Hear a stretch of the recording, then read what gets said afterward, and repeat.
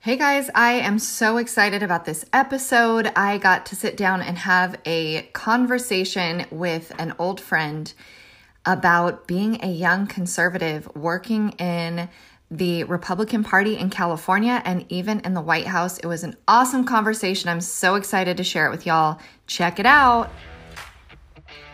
This is the Gaining My Perspective podcast, and you're hanging here with me, Wendy Cunningham. You're here to get empowered, inspired, informed, and encouraged as we navigate the everyday journey of this crazy life. Stick around because we're going to laugh and we're going to learn.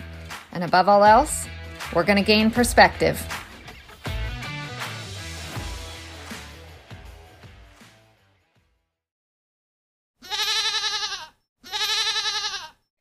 All right, guys, I'm super excited to have a special guest with me today for this podcast, just to learn a little bit about young people in the world and the conservative world, and specifically the political world. So I have a friend here, Logan Bambino, who I am connected with because his grandmother used to babysit me when I was a very young child, which is kind of hilarious. And actually, his other grandma is one of my mom's closest friends. So our families intersect in a number of ways. So thank you so much, Logan, for jumping on with me today. Of course. Thank you for having me. I'm excited. So tell me a little bit about yourself and also how old are you? Well, I am 21 years old. I was born in Northern California near Sacramento, a very middle class, blue collar community and home. My dad is a salesman. He's a pretty conservative guy, but my mom isn't political at all. She works for a small insurance company in the suburbs of Sacramento. I have a couple younger siblings that are 10 and 13 years younger than me. So definitely grew up being the older big brother. I Sure. grew up in a really liberal community. The majority of residents in the town are lower middle class minority Democrats. And, that's where I was born and went to school and grew up. But I also spent a lot of time with my grandparents, like you mentioned, in Redding, Mhm. California, which is considered a heavily conservative community. And my Mhm. grandparents and great grandparents there own a small business and have lived there for three generations. And so I bring this up because I think it's kind of relevant to explain that I didn't have a sheltered upbringing where I was only exposed to one viewpoint. I grew up with an agglomeration of different viewpoints and ideologies and cultures and experiences. And Mhm. so as I personally matured and started to take an interest in politics, these were the values and viewpoints that I developed on my own. And, certainly my family and upbringing obviously had a big effect on who I am today, but I had every opportunity to believe in what I wanted to believe in. And so I speak to you now as a young conservative growing up in California, going to UC Davis, one of the most liberal universities in the country, I would say. Um, Absolutely. and trying to navigate that. It's not easy for sure. And I think, especially in the liberal the liberal community, being a conservative and being told that your viewpoints don't matter is okay. And I think creating an Mhm. environment where conservatives are allowed to speak up. And I can go into a little bit about, my background growing up in the public school system in California and what that's like. And like I said, I have younger siblings too who grew up in that environment. So it's a really important issue for me, something I really like to speak about. And so I'm excited to talk with you today. Yeah, so we're from the same small town, and I'm a little bit more removed, having been out of, actually, this would be my 20-year reunion from high school, if there Wow. was reunions. I know, so dating myself a little bit.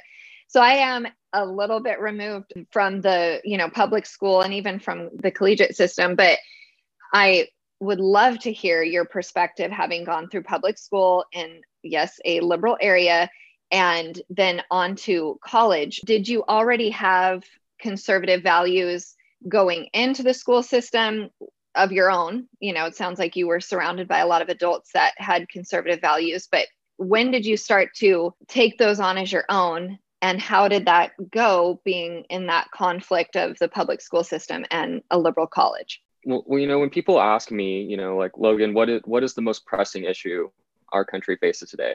Obviously, there's a lot of them, but I believe it's without question, the indoctrination of youth in our schools, especially in states like California and New York. That is it for me. That's the hill I'm going to die on. And I say this, and I recognize that indoctrination is sort of a loaded word, right? It usually has a really negative connotation. A lot of people relate it to something sinister, something culty, really, really obvious in nature. I actually have the definition right here in front of me. And according to Google, you can Google this. Indoctrination is the process of teaching a person or group to accept a set of beliefs uncritically.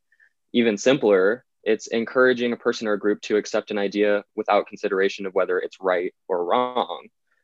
And that's a scary thought, and even scarier, this process of encouraging people to accept information with little skepticism, it's seeped into every facet of our lives, from wearing masks to getting the vaccines to the news we watch on a daily basis, and now to learning in schools. It's monkey see, monkey do.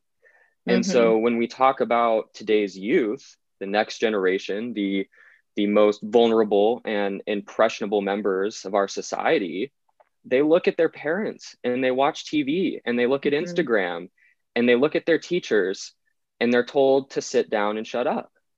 And so, and it's not always that obvious. I don't want to say that. It can be subtle, but it's there. And it's ever more present as, the government starts to take an interest in all aspects of our lives. And so I wish I could say that from a young age, I've always been a champion of change and, speaking the conservative truth in California when no one else would.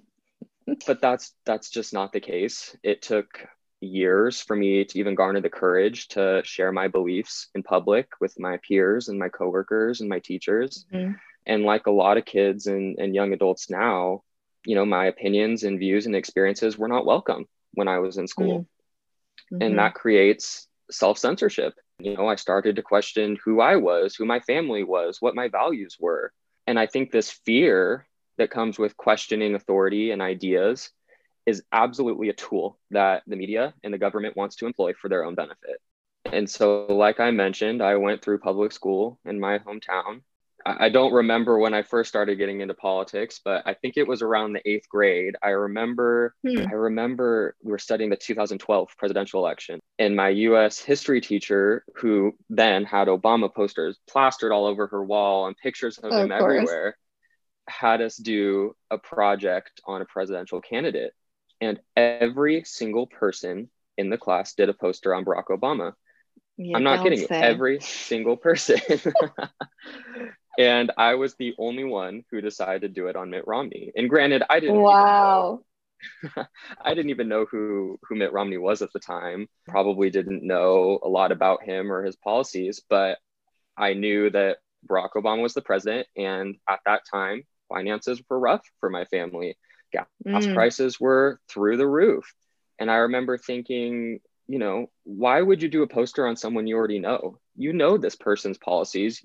You know how it affects your life now. Regardless of your position or viewpoints, why wouldn't you educate yourself on the individual who could be the next president of the United States? And I remember feeling almost embarrassed when, or this conveying this feeling of embarrassment when she hung up all these posters on the wall and every single one of them had Barack Obama on it with everyone's names. And there's mine in the corner with Mitt Romney. It was gosh.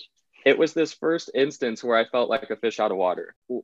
Like I didn't belong and I wasn't the same as everyone else and I didn't think the same as everyone else. And so it's kind of symbolic now, looking through high school and college and having the experiences that I've had, but that's kind of the start. That's kind of what I remember going in public school and being different than everyone else. So it was really just your own conviction of thinking outside, like your own curiosity, your own free thinking, go figure, that broke this indoctrination routine for you as a singular student. That's so fascinating. Who were the people, or even if you could pick a person in your upbringing that really encouraged that, just think for yourself and think outside the box, or even encourage those conservative values? What can we do as parents, or you maybe as a future parent, to instill that think for yourself in the younger generation coming up? Absolutely. I think my parents and my grandparents, pretty much every single member of my family, like I said, I grew up in a pretty conservative household. My dad is a pretty conservative guy, and all of my family tends to be on the more conservative side, but never have they taught me what to think, what to say, how to feel, what to do. As I go to school in a really liberal area, there was never once an instance where my parents told me exactly what I should think, what the correct answer was all the time. They let me figure it out on my own. Part of going to school and why it's such a shame now with COVID and the online learning is that school is about figuring things out, being independent and having that ability to think through ideas and meet people and talk with people. And so it is such a shame now that with Zoom learning and things like that they don't have the opportunity, kids don't have the opportunity to really engage anymore. That's going to be a huge problem in the near future. But I think just in my upbringing, if I went to school and I became a Democrat and I believed those things, my parents wouldn't tell me otherwise. They would still love me and respect me, the same. But with that said, going through that system and hearing those arguments and hearing those debates, a lot of them aren't logical. I didn't think too much about politics in high school until the 2016 election. This is kind of the first time that I was completely engaged in an election from start to finish. I did my research, I watched the debates, I studied the issues. I couldn't even vote. I was 17 at the time, but I really wanted to be informed. And so I remember this specific instance when it came down to Trump and Clinton. I remember those few months leading up to November as extremely hostile. And I remember I was in a history class, and just in conversation, I mentioned, supporting Trump over Clinton or something of that nature. And I immediately, within seconds, had a barrage of people calling me a racist, a bigot, xenophobic. And I remember being so taken aback because I have friends who were Asian and Nepali and Mexican, and I'd never once even considered race as a determining factor for anything. And now all of a sudden, I'm called out pretty publicly for being a privileged white racist.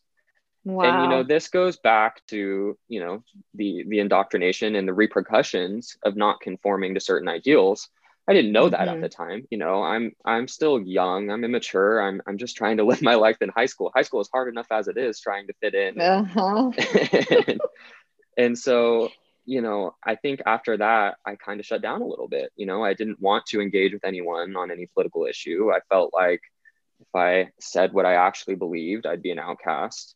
And, I wish I didn't have that cowardice looking back. But like I said, when you're in a high school environment, it's hard to try to fit in. And that's what I wasn't, that's what I was trying to do. And so. That happened in a classroom setting? Oh yeah. Yeah. Wow. And it got, in that environment too, of course, teachers are trying to encourage debate and they're trying to be objective, but I don't think the teachers were doing, favors for young conservatives either. I had teachers who would wear Bernie Sanders t-shirts to class every day leading up to the election. It's just, and like I said, indoctrination doesn't have to be explicit. It can be subtle. Those signs and those signals that you're sending to students that you're not welcome here, your ideas, they don't matter here, can have a really big impact on someone's upbringing. And so, when we look at the news and at a wider scale, this self-censorship, that's a huge issue that honestly, the state and schools individually need to solve. Looking at my little brother and my little sister growing up, what type of environment are they going to live in when they can't even say what they actually think anymore? Where talking about the American Revolution, George Washington, we can't talk about him anymore because he's racist and he's a slave owner. So you went to UC Davis. What did you major in, and why did you choose UC Davis? I majored in political science, so I really just wanted to make it as hard as possible on myself. I actually went into UC Davis because originally I decided that I wanted to go to medical school. I didn't want to do anything with political science. honestly, part of that was due to, going to high school and having those people be so cruel, and having the teachers be so, not understanding in their nature, that I needed to get out of that. I needed to do something that was a little bit more factual, straightforward. I loved science. I loved learning. So I decided I was going to be a doctor. And then I took chemistry my first quarter, and I realized, oh, no, no, no, there was no way that that was going to happen. And so I really self-reflected, kind of garnered a new sense of self and what was important to me moving forward, and how did I want to make, an impact on the world. And I decided that even though I knew it was going to be an uphill battle, and even though I knew I was doing it to myself, I was going to major in political science. And I was going to fight for some conservative principles. Like I said, I knew it wasn't going to be easy, and I knew that there were going to be a lot of people. I was going to make a lot of enemies, but it was important to me, and I think that I would feel really bad at this point in my life not having done that. It's brought me so many opportunities, so much growth, personal growth. It's taught me so much being in an environment like that, where everyone's kind of rooting against you a little bit, Yeah. but it makes you grow stronger. And I'd be lying if I said it was easy, but and I'm not trying to discourage conservatives from studying politics, because there is good things about it. It became really exhausting. And, this goes back to the idea of indoctrination and teaching and presenting information as if it's fact, even though it's not. And as I'm being taught mentally, I'm combing through this information with a fine-tooth comb, because in every article, in every textbook, there's a little bit of bias here and a little bit of misinformation there. And so I really quickly realized, as a Republican at UC Davis, I had a choice. I could regurgitate what's being presented to me on paper and on exams and get really good grades, or I could think for myself. I could challenge convention, and I could make arguments, and I could debate. When you do that, you run the risk of getting hammered by professors and TAs. So, what do you do though? I chose the truth. I chose to present the facts and challenge opinions. I wrote essays on cutting taxes. I wrote essays on the legality of Trump's border wall. I wrote essays on the White House. And I did it without thinking about all the people I would offend and all the individuals who might hate me. It's so funny. I'll tell you a story. While working full-time at the White House, I was also taking a class online at UC Davis called The Presidency. So this whole class was based on the president himself. And this professor had a whole chapter called The Dysfunction of the Trump White House. Wow. Spent an entire week talking about it. A professor who had never worked in the White House, who had never worked in the Trump administration, who had never met Donald Trump, taught an entire chapter on the inner workings of the administration. It was embarrassing. For a moment, I was actually embarrassed to attend an institution that literally was selling me lies. I'm paying thousands and thousands of dollars for a course on conjecture. Wow. And it was really discouraging. I'm not going to lie, but it's so eye-opening though. Like at the same time, I understand where you're feeling discouraged, but what a eye-opening moment of agenda being revealed to you. And it sounds like going to a very left-leaning college only strengthened your conservative values, which is really interesting. So I'd love to know more about how you ended up in the White House also, and what specifically your experience was in comparison to what he or she was teaching in that course. Absolutely. I've worked in pretty much every facet of California politics by now. I worked in the legislature. I worked on the ground in communities. I worked for the party itself to win elections.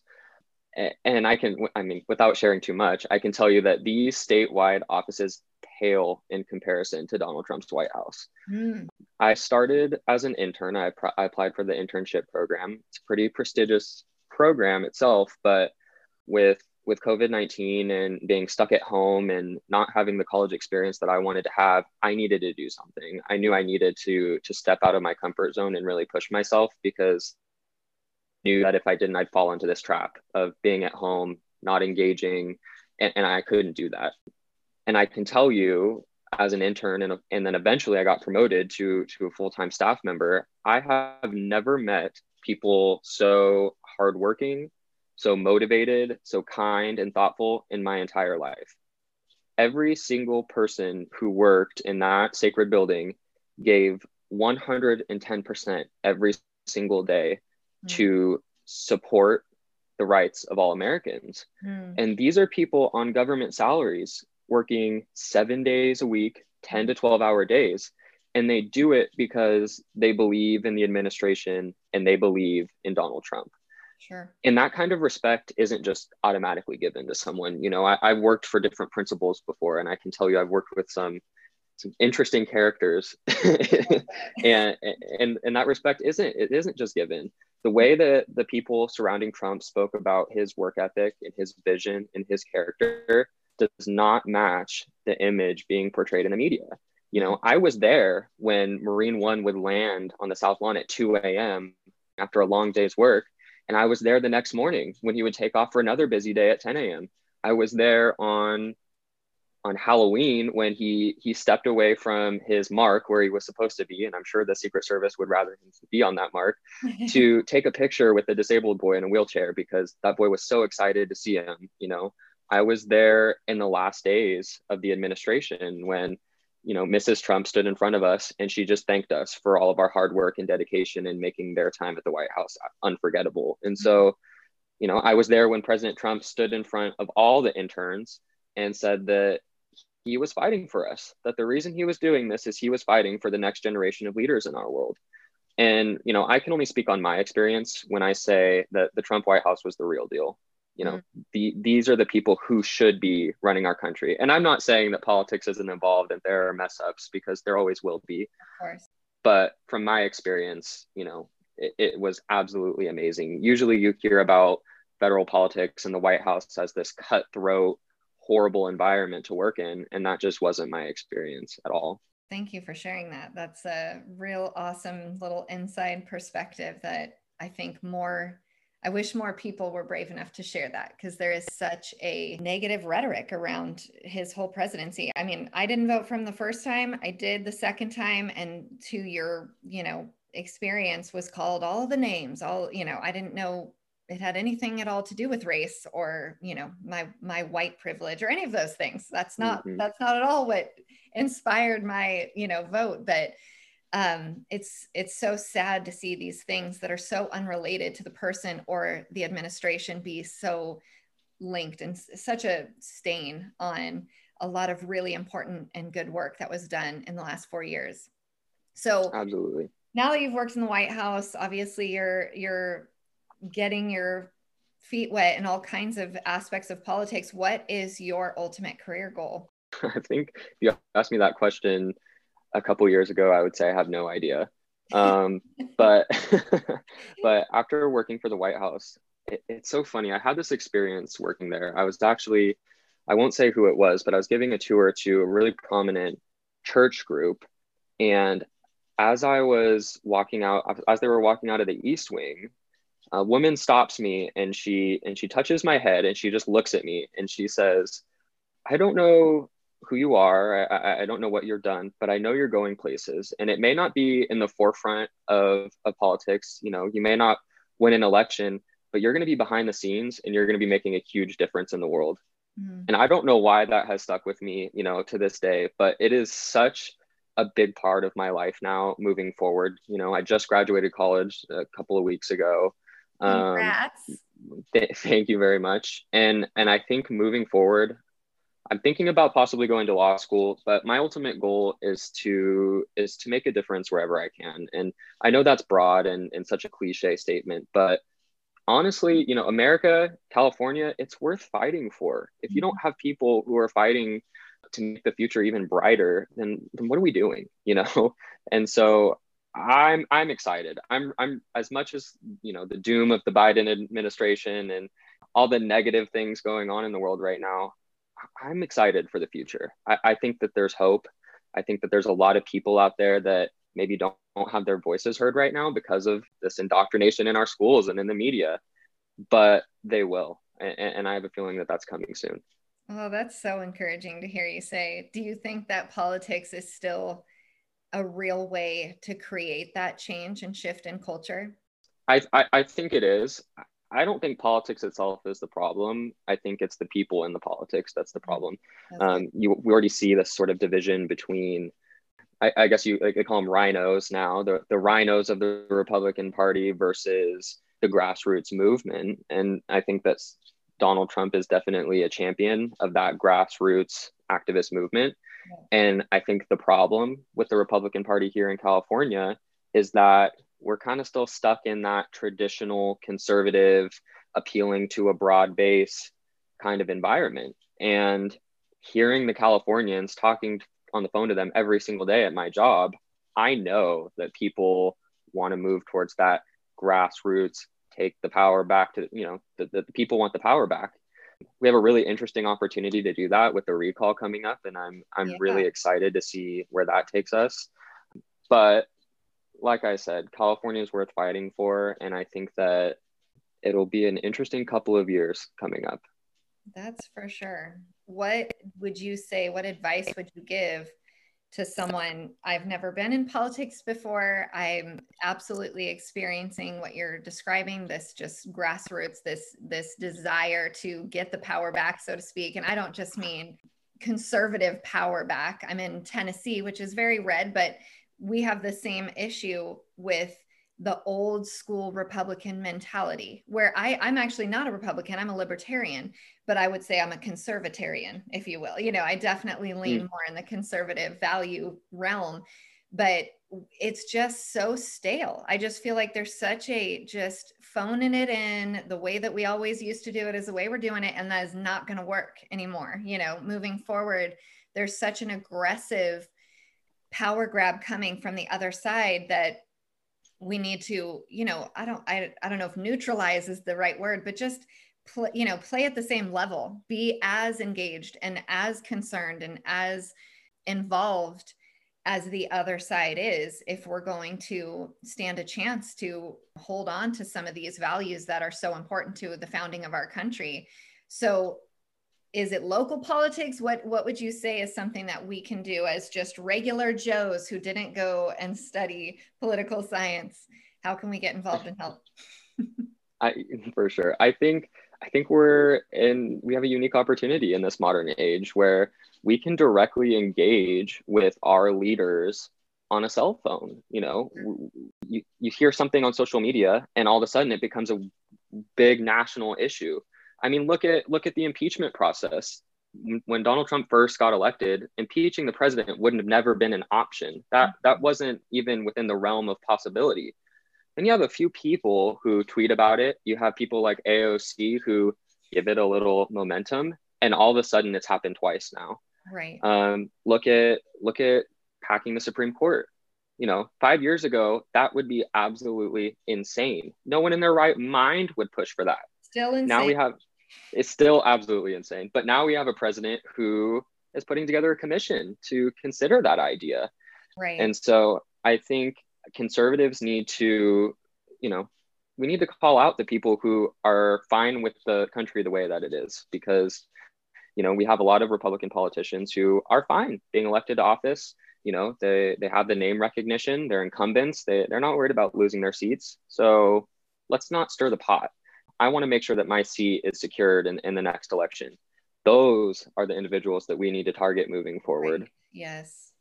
Okay. So get loud, get active, and even just in engaging and understanding who's representing our state, our area, and get involved. Yeah, I think that's great advice. We don't necessarily all have to run for office, but I think, like you said, the very beginning step for you was just understanding the race and being engaged and watching the debates and knowing who these candidates are. That's even just what a radical thing, right? That we should be that engaged in who we're choosing to make all these choices for us. But also, to your point, we can suggest things on social media. Also, we can push back on the ideas or encourage the good ideas, share them. And there's so many alternative platforms now. Also, it's not just Instagram and Facebook. Oh my goodness. Thank you so much. I'm feeling really encouraged just hearing from you and your optimism. And thank you so much for sharing your experience. I know that there's so many nuggets we can take from this and put into action for ourselves. So I appreciate your time, Logan. Of course. Thank you so much for having me. Hey guys, thanks for listening. Don't forget to rate this podcast and tell all your friends. And of course, catch me over at gainingmyperspective.com.